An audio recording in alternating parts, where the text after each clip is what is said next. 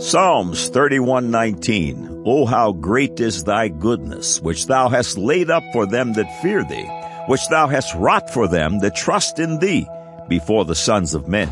2 Corinthians 1:20. For all the promises of God in him are yea, and in him amen, unto the glory of God by us. God is glorified when his children enjoy his promises and the sons of men see the marvelous benefits of salvation. An excellent example of this is found in the following paragraph of David Limbaugh's book, Persecution. It reads, "The great American statesman Patrick Henry said in his latter years, 'Oh, how wretched should I be at this moment if I had not made my peace with God.' On his deathbed, he affirmed his Christian faith to his doctor with even greater conviction, poignantly recognizing that Christianity had been under constant attack but always emerged victorious. The doctor said, 'Henry, I wish you to observe how real and beneficial the religion of Christ is to a man about to die. I am, however, much consoled by reflecting that the religion of Christ has from its first appearance in the earth been attacked in vain by all the wits, philosophers, and wise ones, aided by every power of man, and yet its Bible triumphs have been complete.'" End of quote. Have you made your peace with God? Have you surrendered your life to Jesus Christ? If you have not, click on the Further with Jesus and do it now. Today will be the best day of your life. Now for today's subject.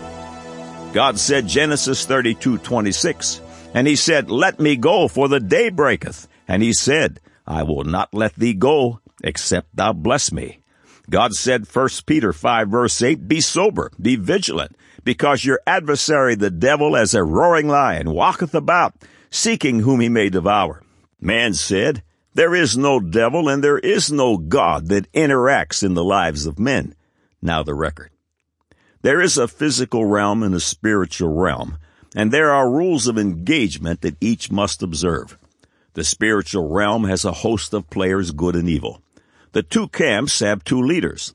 God's Holy Ghost, whose purpose is to lift up Jesus Christ and minister to the faithful, leads the camp of the saints. Satan, whose purpose is to kill, steal, and destroy, heads up the camp of the lost. The Holy Ghost, who dwells in the spirit field, also heads up God's holy angels on the earth. Angels are spirits. Hebrews chapter 1 verse 7, "And of the angels he saith, who maketh his angels spirits, and his ministers a flame of fire." Satan heads up the fallen angels. Matthew chapter 25 verse 41, "Then shall he say also unto them on the left hand, Depart from me, ye cursed, into everlasting fire, prepared for the devil and his angels." Revelations 12 verse 9, "And the great dragon was cast out, that old serpent called the devil and Satan, which deceiveth the whole world. He was cast out into the earth, and his angels were cast out with him." The Holy Ghost seeks out them that are lost and draws them to Christ. Satan strives to keep the lost bound by the shackles of sin and death. A war for the souls of men is engaged, and each of us are central to it.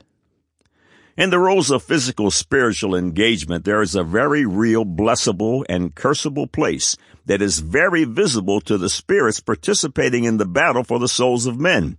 Several features on God Said, Man Said discuss the subject. From the feature Life Series Part 3 of Blessable Place, you'll find the following discussion concerning Job's hedge, a mysterious barrier that Satan could not and cannot breach. Is there such a place as Job's hedge? Is there a place that Satan recognizes as the hedge of protection, a barrier that he cannot breach? 1 Peter 5:8 reads, "Be sober, be vigilant, because your adversary the devil as a roaring lion walketh about, seeking whom he may devour." Note Job chapter 1 verse 7, Satan responds to God when he is asked of his situation. He says, "From going to and fro in the earth, and from walking up and down in it." Is there a condition in which you or I might find ourselves and that Satan may devour? If Satan knows what this hedge of protection looks like, it's critical that you and I do too. A believer once framed the idea of Job's hedge in the term a blessable place, a place that God can bless. God defines Job's hedge in Job chapter 1, verses 8 through 10, when he says to Satan, "Hast thou considered my servant Job, that there is none like him in the earth, a perfect and an upright man, one that feareth God, and escheweth evil?" Then Satan answered the Lord and said, "Doth Job fear God for naught? Hast not thou made an hedge about him, and about his house, and about all that he hath on every side? Thou hast blessed the work of his hands, and his substance is increased in the land. If I place myself in a blessable place, God will bless me." Dominant victory requires being in a blessable place. It requires the hedge of protection that Satan recognizes. In Job 1:8 quoted above, God points to 4 qualities of Job that we must mimic in order to enjoy Job's hedge. 1. Job was a perfect man. After listing a series of commandments in Matthew 5, Jesus said the following in verse 44, "Be ye therefore perfect, even as your Father which is in heaven is perfect." Step 1 of a blessable place is to be perfect. Scripturally, it is well documented that our spiritual skills, understanding, and godliness are in a developing process, and when we finally see our Lord Jesus Christ face to face, we will be as he is. Along this journey, we are directed to mortify our members, or put to death our carnal desires, and to bring every thought into subjection to our Lord Jesus Christ. If we slip and fall along the way, we are instructed to repent and forsake the error. A good example of being perfect and the perfecting process is considering the development of an apple. In the spring, a baby bud begins to form on the apple's tree branches. It is a perfect bud, yet not a mature apple. Soon the baby bud breaks out into a beautiful apple blossom. It is a perfect blossom, yet not an apple to eat. Next, from the blossom, a baby apple begins to form. It is a perfect baby apple, but still not ready to eat. All along the way, the baby apple grows and develops, and all along the way, it is perfect in its state until it reaches its full measure of development, when it is perfect and ready to pick. Each stage is perfect in its time. Being perfect before God is to have all your sins washed away by the blood of his only begotten Son, and to be fully surrendered to his word. This is a perfect state. This is necessary if one expects to be in a blessable place. Number 2, Job was upright. Step 2 of Job's hedge is to be upright. Noah Webster's 1928 American Dictionary of the English Language defines upright as honest, just, adhering to rectitude in all social intercourse, not deviating from correct moral principles, as an upright man. End of quote. Number 3, Job feared God. Step 3 was that Job feared God. God speaks of attributes that he finds acceptable in man in Isaiah 66, verse 1 and 2. "Thus saith the Lord, the heaven is my throne, and the earth is my footstool. Where is the house that ye build unto me, and where is the place of my rest? For all these things hath my hand made, and all these things have been, saith the Lord. But to this man will I look, even to him that is poor and of a contrite spirit, and trembleth at my word." A man that approaches God with humility and repentance, and who trembles at his word, finds grace in his sight. Fearing God is also the beginning of wisdom. On the other hand, taking the word of God lightly, or adding to and subtracting from it, brings one to a curseable place.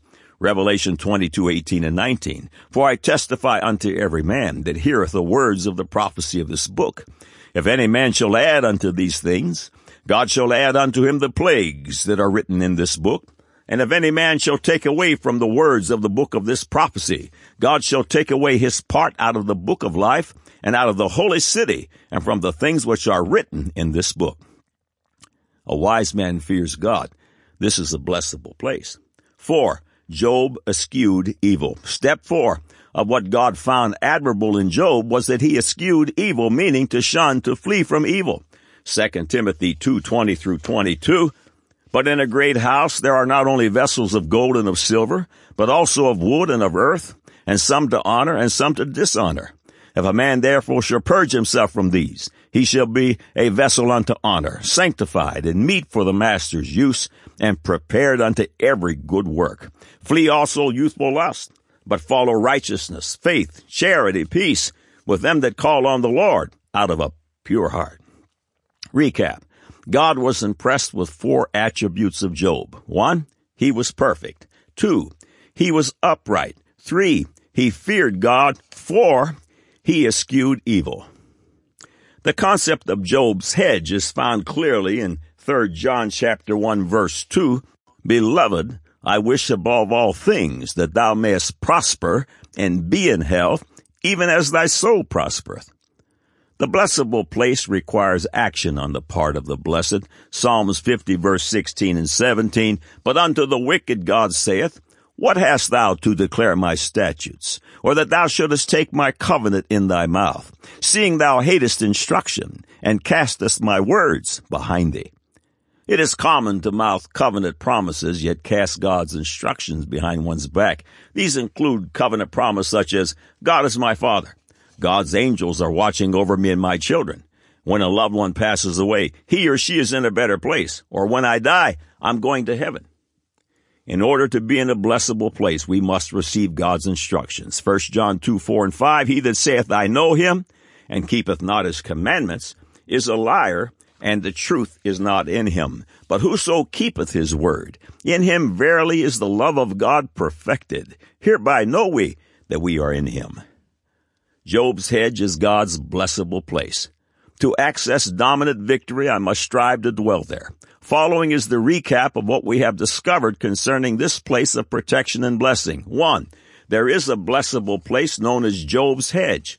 2, there is a place that Satan recognizes as the hedge of protection, a barrier that he cannot breach. 3, if Satan knows what this hedge looks like, it is critical that you and I do too.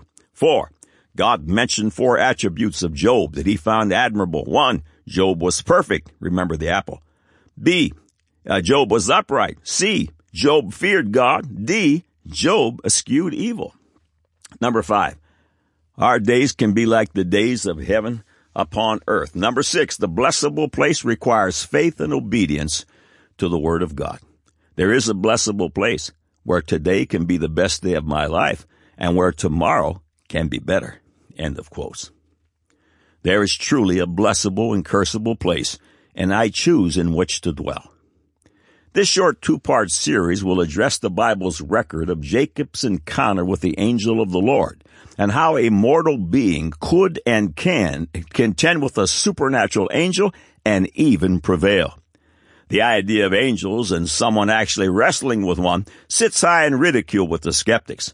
Are there angels good and bad?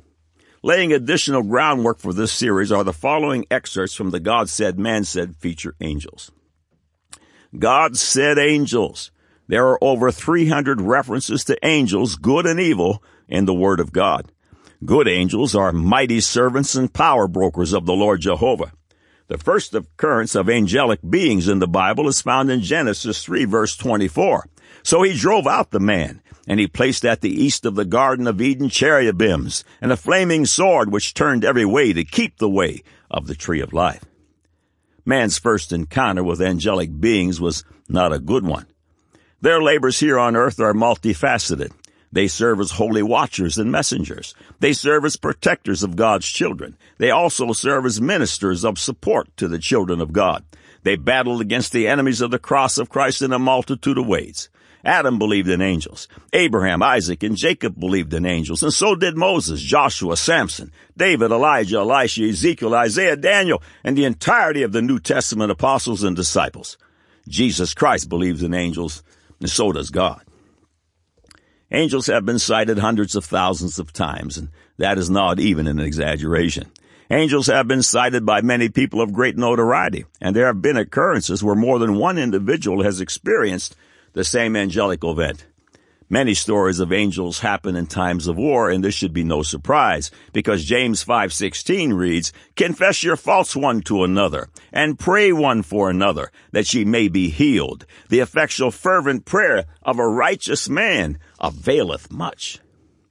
The effectual fervent prayer is truly prayed in times of danger and trouble. Men in battle and their families draw close to God and seek His face diligently, so it should come as no surprise that angels are well documented in such times. It's well known in history that our founding fathers were Christian men. The stories of George Washington on his knees in Valley Forge are also well known. Osterhaus Publishing House recounted a story titled George Washington's Vision, which was left to us by a 99-year-old man named Anthony Sherman on July 14, 1859, shortly before the Civil War. Sherman served under George Washington during the Revolutionary War. He recounts the following statement from Washington. Washington, gazing upon his companion with that strange look of dignity that he alone could command, said to the latter, I do not know whether it is due to the anxiety of my mind or what, but this afternoon as I was preparing a dispatch, something seemed to disturb me. Looking up, I beheld, standing opposite me, a singularly beautiful being. So astonished was I, for I had given strict orders not to be disturbed, that it was some moments before I found language to inquire the cause of the visit. A second, third, and even a fourth time did I repeat my question, but received no answer from my mysterious visitor, except a slight raising of the eyes. By the time I felt strange sensations spreading through me, and I would have risen, but the riveted gaze of the being before me rendered volition impossible. I essayed once more to speak, but my tongue had become useless, as though it had become paralyzed. A new influence, mysterious, potent, irresistible, took possession. All I could do was gaze steadily, vacantly, at my unknown visitor. Gradually, the surrounding atmosphere seemed to become filled with sensations and grew luminous. Everything about me seemed to rarefy, including the mysterious visitor. I began to feel as one dying, or rather to experience the sensations which I have sometimes imagined accompany this illusion. I did not think, I did not reason, I did not move. All were alike impossible. I was only conscious of gazing fixedly, vacantly, at my companion. Presently I heard a voice saying, Son of the Republic, look and learn. George Washington looked and listened as the angel of God laid out the future of America, which was at the time a fledgling, vulnerable republic. End of quote. Certainly there are angels here on this earth. Angels are extraterrestrials. Consider these paragraphs from the God Said, Man Said feature speaking to extraterrestrials. Evolutionists are looking for extraterrestrial life, anything that they may give credence to their Antichrist positions. Their search provides much of the motivation for the world's space projects. On November 16, 1974, in an attempt to contact life in outer space, the $60 million project utilizing the Arecibo radio telescope was commissioned.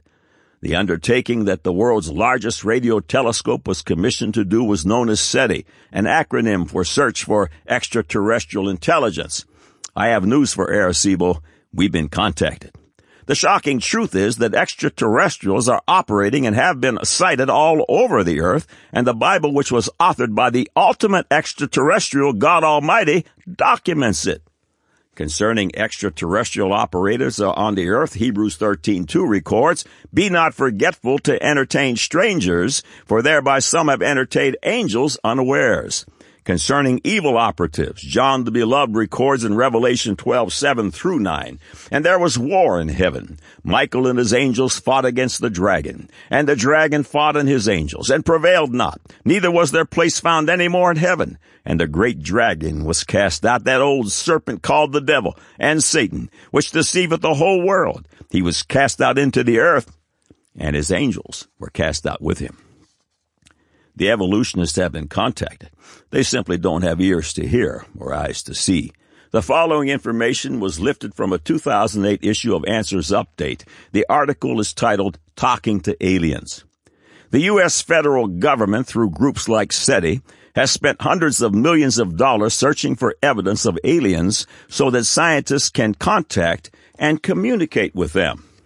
An article on the website of the University of Wyoming, a tax-supported school, states, English 4050/5560, otherwise known as Interstellar Message Composition, is the first class to enlist creative writers in a potential cosmic conversation. Funded in part by the National Aeronautics and Space Administration's Wyoming Space Grant Consortium, it's designed to fill a practical if extremely theoretical need. The article continues, We thought a lot about how we might communicate with other worlds, but we haven't thought much about what we'd actually say, says Lockwood, a professor of natural science and humanities. End of quote. Yes, there are good and bad angels who must observe the laws of physical, spiritual engagement, and they surely function in the affairs of men. There is such a thing as a blessable or cursable place. Next week, God willing, we'll illustrate how to function in the midst of contradiction with Holy Ghost authority. Jacob will show the way. God said, Genesis 32:26, and he said, "Let me go, for the day breaketh." And he said, "I will not let thee go, except thou bless me." God said, 1 Peter 5, verse 8, "Be sober, be vigilant, because your adversary, the devil, as a roaring lion, walketh about seeking whom he may devour." Man said, there is no devil and there is no God that interacts in the lives of men. Now you have the record.